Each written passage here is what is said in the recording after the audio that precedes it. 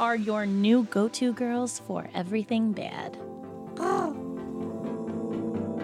Like, maybe I just want some dick, bro, not marry you. Well, then... Help me, ladies. Okay, first of all, let me start you off. Take it real away, quick. Trey. He doesn't have enough dick to make you worry about what he's doing. Whoa. Let me start right there. There's absolutely no reason for a guy who physically can't satisfy you to be stressing over what he's doing. And the fact that he's commenting on some heifer's page, like he's literally spreading shrimp dick to all, and everyone is letting him get away with this. Unless he is like box eating champion of the world. Oh my God. I don't understand why we're all chasing him. What's happening? I mean, the swag on this man has to be fucking phenomenal. Baddies, if you're enjoying what you're listening to so far, become a VIP baddie at patreon.com/badexamples to hear the whole clip.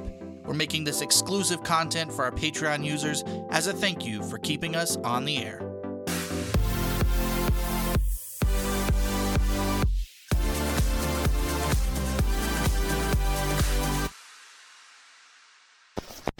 Hosted on dimlywit.com.